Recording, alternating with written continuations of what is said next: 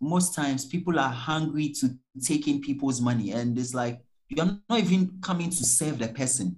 You are hungry Yeah. to take in and start. Let's start the work and get the money. No, because if you do that and you are chasing money, trust me, the money will come. You'll be tired. You'll be frustrated because now you are working with clients who know that this guy, he's only He's not. interested in my money. He's not Mm-hmm. interested in giving me the best. So Yeah. at the end of the day, you might even lose that client that you are trying to hold on to.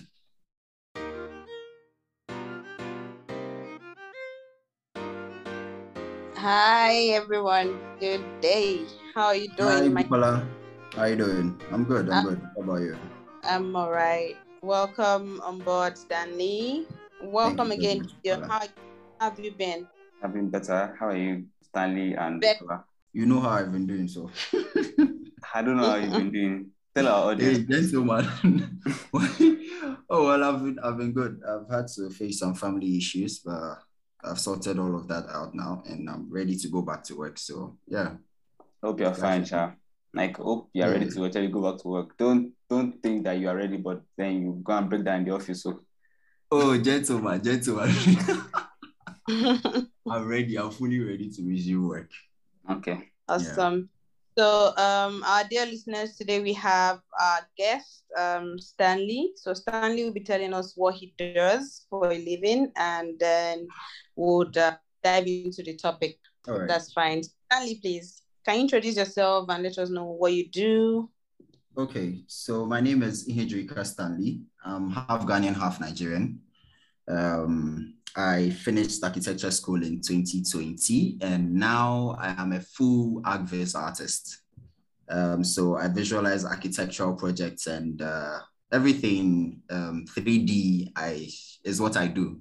So I think about 3D. You can just imagine. I think about 3D. I eat 3D. I dream 3D. In fact, everything is 3D in my head. So yeah, that is what I do full time. I also consult with a couple of agencies and run a second business aside of all of this. Is that clear enough, Yeah. or would you want more? Because I doubt there's Yeah. more. More. If there's more, we can take it.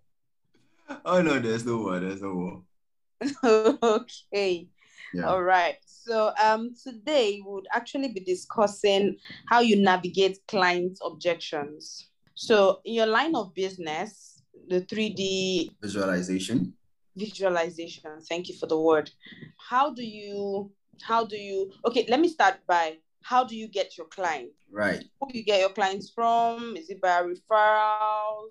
No, wait. I think we should do some backstory. So let's go back into time because I know. Okay, I and Stanley went to the same school, right? So and I sort of knew this guy from like 200 level where he was doing his own hustling and doing his own personal hustle. You know, while we were all focusing on our education, this guy was doing a night side hustle plus school. So I'd like to Hey, hey, hey, understand. hey. Please. I will put your share.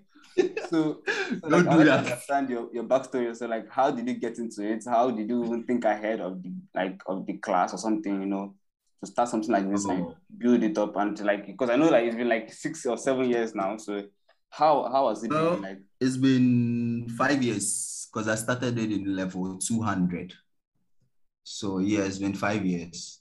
More than five But years, this guy. Are you losing count? hey, gentleman, me, I remember 5 years. Okay.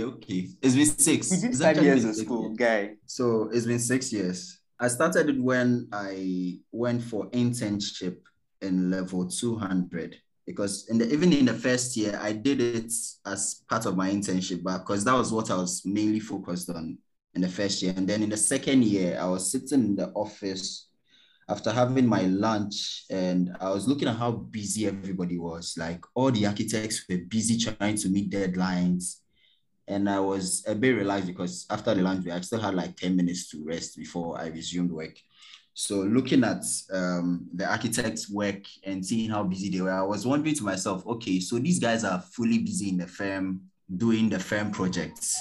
What happens to their personal projects? What happens to their PP is what we call it. So personal projects.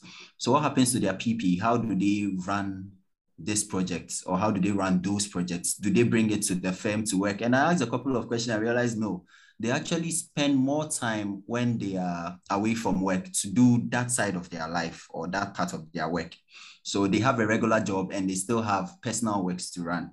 And so I asked myself, okay, if these guys are doing drawings, that's floor plans, elevations, sections, what exactly are they using to sell the project? Because to a layman, you can throw a whole lot of plans and all the details that you can do with 2D lines, and they still won't understand what you're talking about or what you're even showing to them.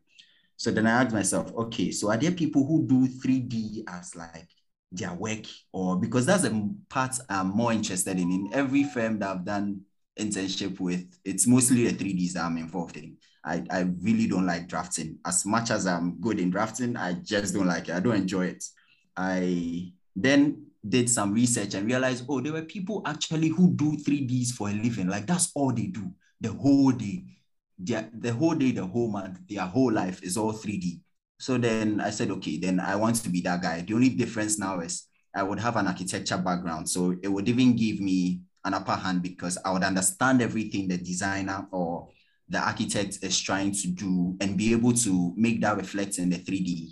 And that will make their project presentation a lot better. So yeah, that's how it all started. Okay. Interesting background. Quick question before we move on. What's the percentage of clients who prefer the 3D to the mood boards? I know some people that prefer to do the elevation drawings, the floor plans, and then a mood board. Some clients actually prefer to go with the mood board so that they can tweak and visualize Big things. changes. Exactly. So what are the percentage of customers you get who prefer the 3D, and how difficult does it make your work when a customer prefers mood boards where they can tweak and make decisions to you presenting, going all the way to present 3D drawings? All right. So for me, I usually prefer clients who come to me with an already prepared mood board, like an agreed mood board. So you come to me with, this is the design mood board and this is what we are doing. These are the furniture styles you are using, and this is the type of color we are looking for, like inspiration images all on that mood board. It makes my work easier. But then you have clients who come to you with so many random images, and my goodness, it's hard to work with a lot of images because then you are trying to pick in references from so many of them. Yeah. So I don't know if I've answered your question, but it's a lot more easier having clients who have picked or who have given you a mood board to work with. Your life is way easier. Because then you already have the color scale they're looking at. Exactly. You have the color scheme you are looking at. You have, if maybe there's a particular type of fabric they want, they will show you that type of fabric. Particular type of furniture. Furniture especially is something that can throw you off, because in one image you see this style of furniture and then you think, okay, this is the style the client is going for. Then the next thing they send you another image and you're like, but this is a different style. So what's going on here? You get, so it's usually best to just take in the ones with the mood board. But hey, we work in a system that it's not everybody that can put together a good mood board for you to, for even their end clients to agree upon. So yeah. Okay. Stanley, I have a question, so something to chip in here. So I had an internship opportunity, right, when we were still in school, and the architect was asking me that, you guys, it's a big firm actually in Lagos here. So he was asking me that, what can you do? So I was like, listening everything out. Then I was like, okay, I can do structural detailing and all of that. Then I was not mentioning 3D visualization. Then he stopped me halfway and was like, yo, is that anybody can do that? You can't see an architect and you're doing 3D visualization that what we even pay them is less than 1% of what we earn on a project, you know? So like, if you were in that kind of person, that kind of position, like what would be your response? Because I was shocked and I was like, I was quiet the whole day because I didn't know what to say to that. So like, if you were in that kind of position, what would you answer? Gideon, honestly, to tell you, you see the firm that I was doing where the whole thing started from, they were not in support of it. So if most of the time when I talk to people or when people really ask me about the background, I tell them that I used to get this phrase, it's not just about 3Ds. It's not just about 3Ds. Architecture is about the design. And that phrase or that sentence was the sentence I got the first moment I mentioned it to one of the architects. That was what I got. You can imagine how saddened I felt. Like my vim dropped. It dropped completely. The vigor in which I thought about the idea, because I'm a type of person that if I think about something, I'm acting on it right now. Like I think about it this second, the next second, I'm starting the process. I don't have time to waste to come and start figuring out a whole lot. I always believe the journey can be figured out while you are going. Like on the way, then you start adding things and adding. So after presenting or giving the idea to one person and I get shut down like that, it hurts me real bad. But then I looked past and I was like, okay, this is one person. Maybe by the time I present to 100 people, they would actually buy the idea. So let me just move on. No matter how saddened I felt, I just moved on. I moved on. And I know a lot of architects don't value it. Like they didn't used to value it, but in this current age and time, they've started seeing value in it. Everybody has started seeing value in it. So yeah. Okay. So another question spinning off from the initial conversation we had about the mood board and the 3D visualization, and then the current topic, the topic we're about to analyze and discuss. So what was your response when, okay, you say you prefer customers who have their mood boards prepared already. So you use the mood board to create a 3D visualization for them, right? Yes. Using they have suggested and brought your way. Now, what happens after? Because I know for a fact, because I learned 3D on my own, so a while back. Wow. And, going through the process of, doing the 3D visualization, you've imputed all the colors, you've done the space plan. Furniture. You've done basically the modeling, the texturing, and the lighting. The modeling of the furniture and everything. And then the customer says, I don't think this will work. I think we should, and you know that what you use for the visualization is like basically everything the client has suggested they will prepare. Yes. So what's going to be your response to that? So because I know it can be frustrating. It is frustrating. So because I know that we are human beings and we can change our mind even the next minutes after we've said this is what we want, and the next minutes I leave a room for review. So I do 2 tests. So even before the test, so this is basically my process. I take in your project, we discuss it lengthily, like we discuss every single detail. I would ask every single question before I initiate the project, because I don't want I start and tomorrow you're making so many changes, it will just tire me out. So I take in the project, I receive all your files, all your images, all the floor plans if they are available. If they are measured drawings, I take in the measured drawings. Now I log them into a folder, which I call received. And so in that received folder, I go through everything and then come back and we start discussing, okay, so this is your floor plan. I create the first base model. I call it a base model because it shows you the flow of the space. It shows you where certain, if it's like a kitchen, take for example, a kitchen.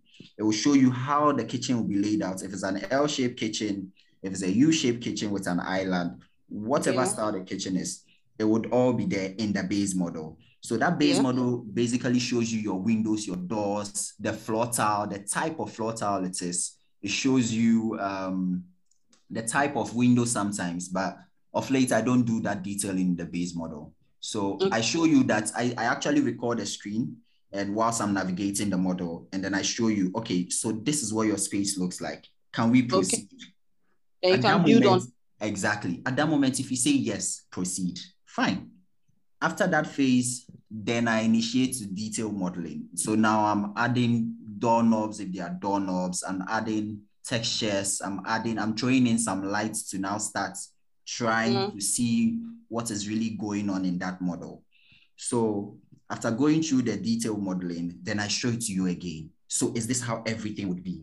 If you say yes, or if you make a change at that moment, it will be easier for me to make changes. Yes, because you're not changing the entire thing. I'm not changing the entire thing, exactly. At that moment, the back and forth is way easier than I've detailed everything, textured everything, done some lighting to it, and then you come and change. My goodness, you would destroy me. So I do that after the detail modeling. I send you a video, you confirm it.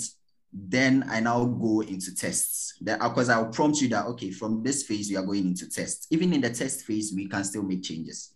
So I start showing you what is looking like color-wise, direction of light.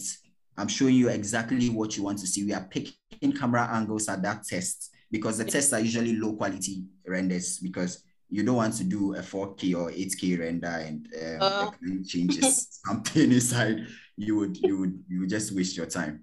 So low quality images, 1K, 2K, we show that to the clients. The client says, okay, I like this. Then you now start seeing a lot of changes like, oh, okay, so with the way the light is interacting with this color, it's changing it to make it a little bit white. So no, let's do it more off-white. So now I start tweaking. Okay. So that is where we now start tweaking colors. We now start tweaking light. We now start tweaking to get the mood, the exact mood we want. Tweaking camera angles to position it the way that would sell the project best. Because sometimes people will book you for a single image for every single room that they have. So if they have 5 rooms, they just want one single image. And trust me, that will be horrible. You will now have to pan around, move around, and see which position is the best position to capture as much as you can, or even the most interesting features of that room. So it's in the test phase that we do all of those changes. Then after the first, second change, I give a little room for a third change, and I say, okay, this is where the line is drawn. This is the final test render. So can I proceed? After you say, please go ahead. I will initiate the final render, and the final render takes some time. So once the final render is done and you come back and you tell me, I'll tell you no, per our agreements. After this has been done, it will cost you now. So that's how I go about it.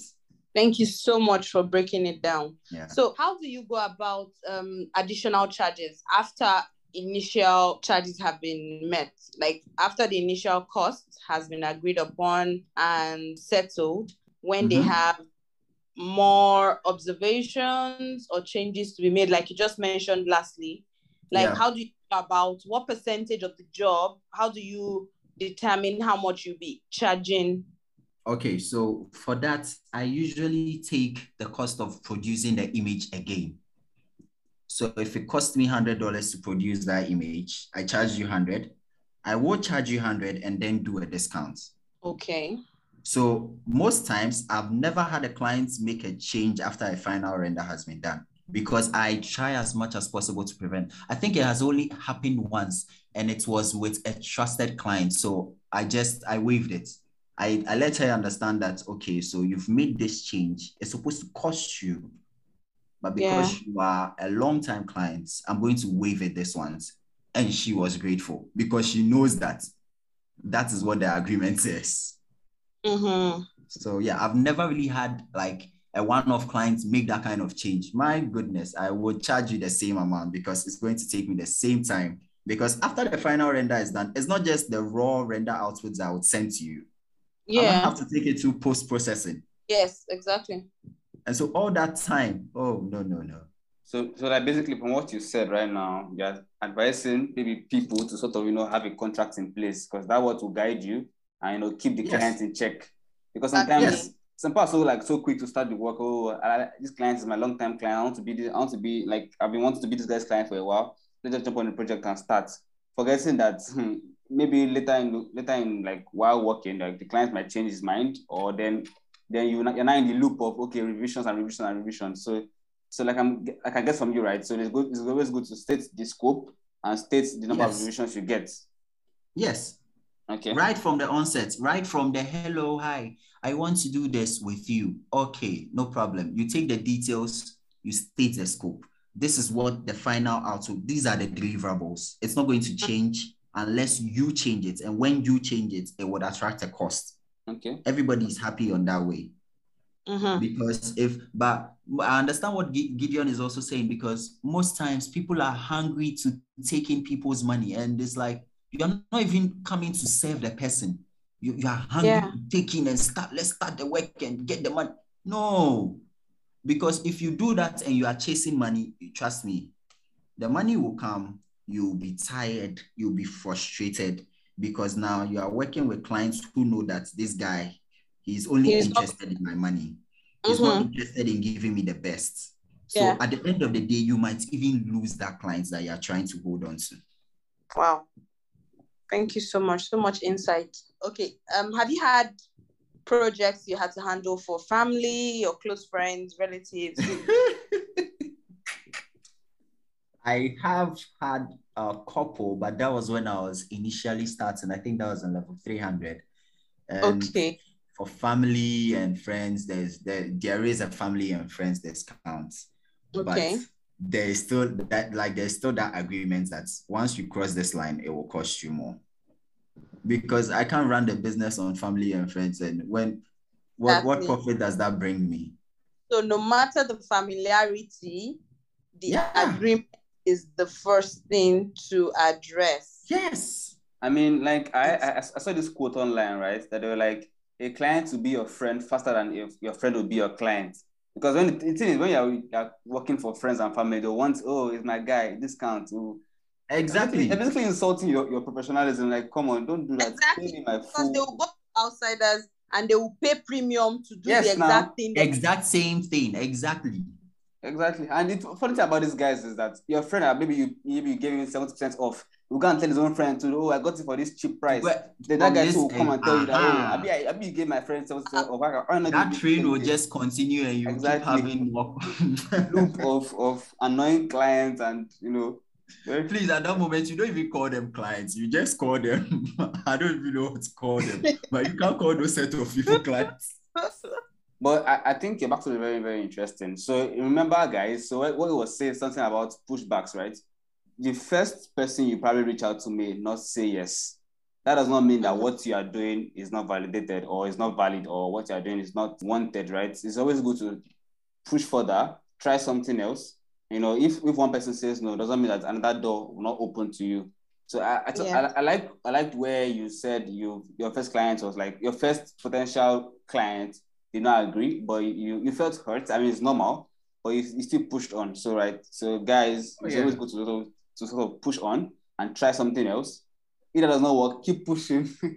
Because I know I've been in that kind of situation too before, where I've gotten like so many no's, no. But that one yes, you actually cater for every no you've received, and even you don't know where to take it to. Exactly. Because it's not just one no. Hey, the number of people have told me no. Oh no, don't worry. Oh no, but you architects, why are you studying? You're studying architecture. You're going to be an architect. Why do you want to veer off into 3D? What's the whole idea? I'm like, I don't love to do that part of it. I love this side of the work.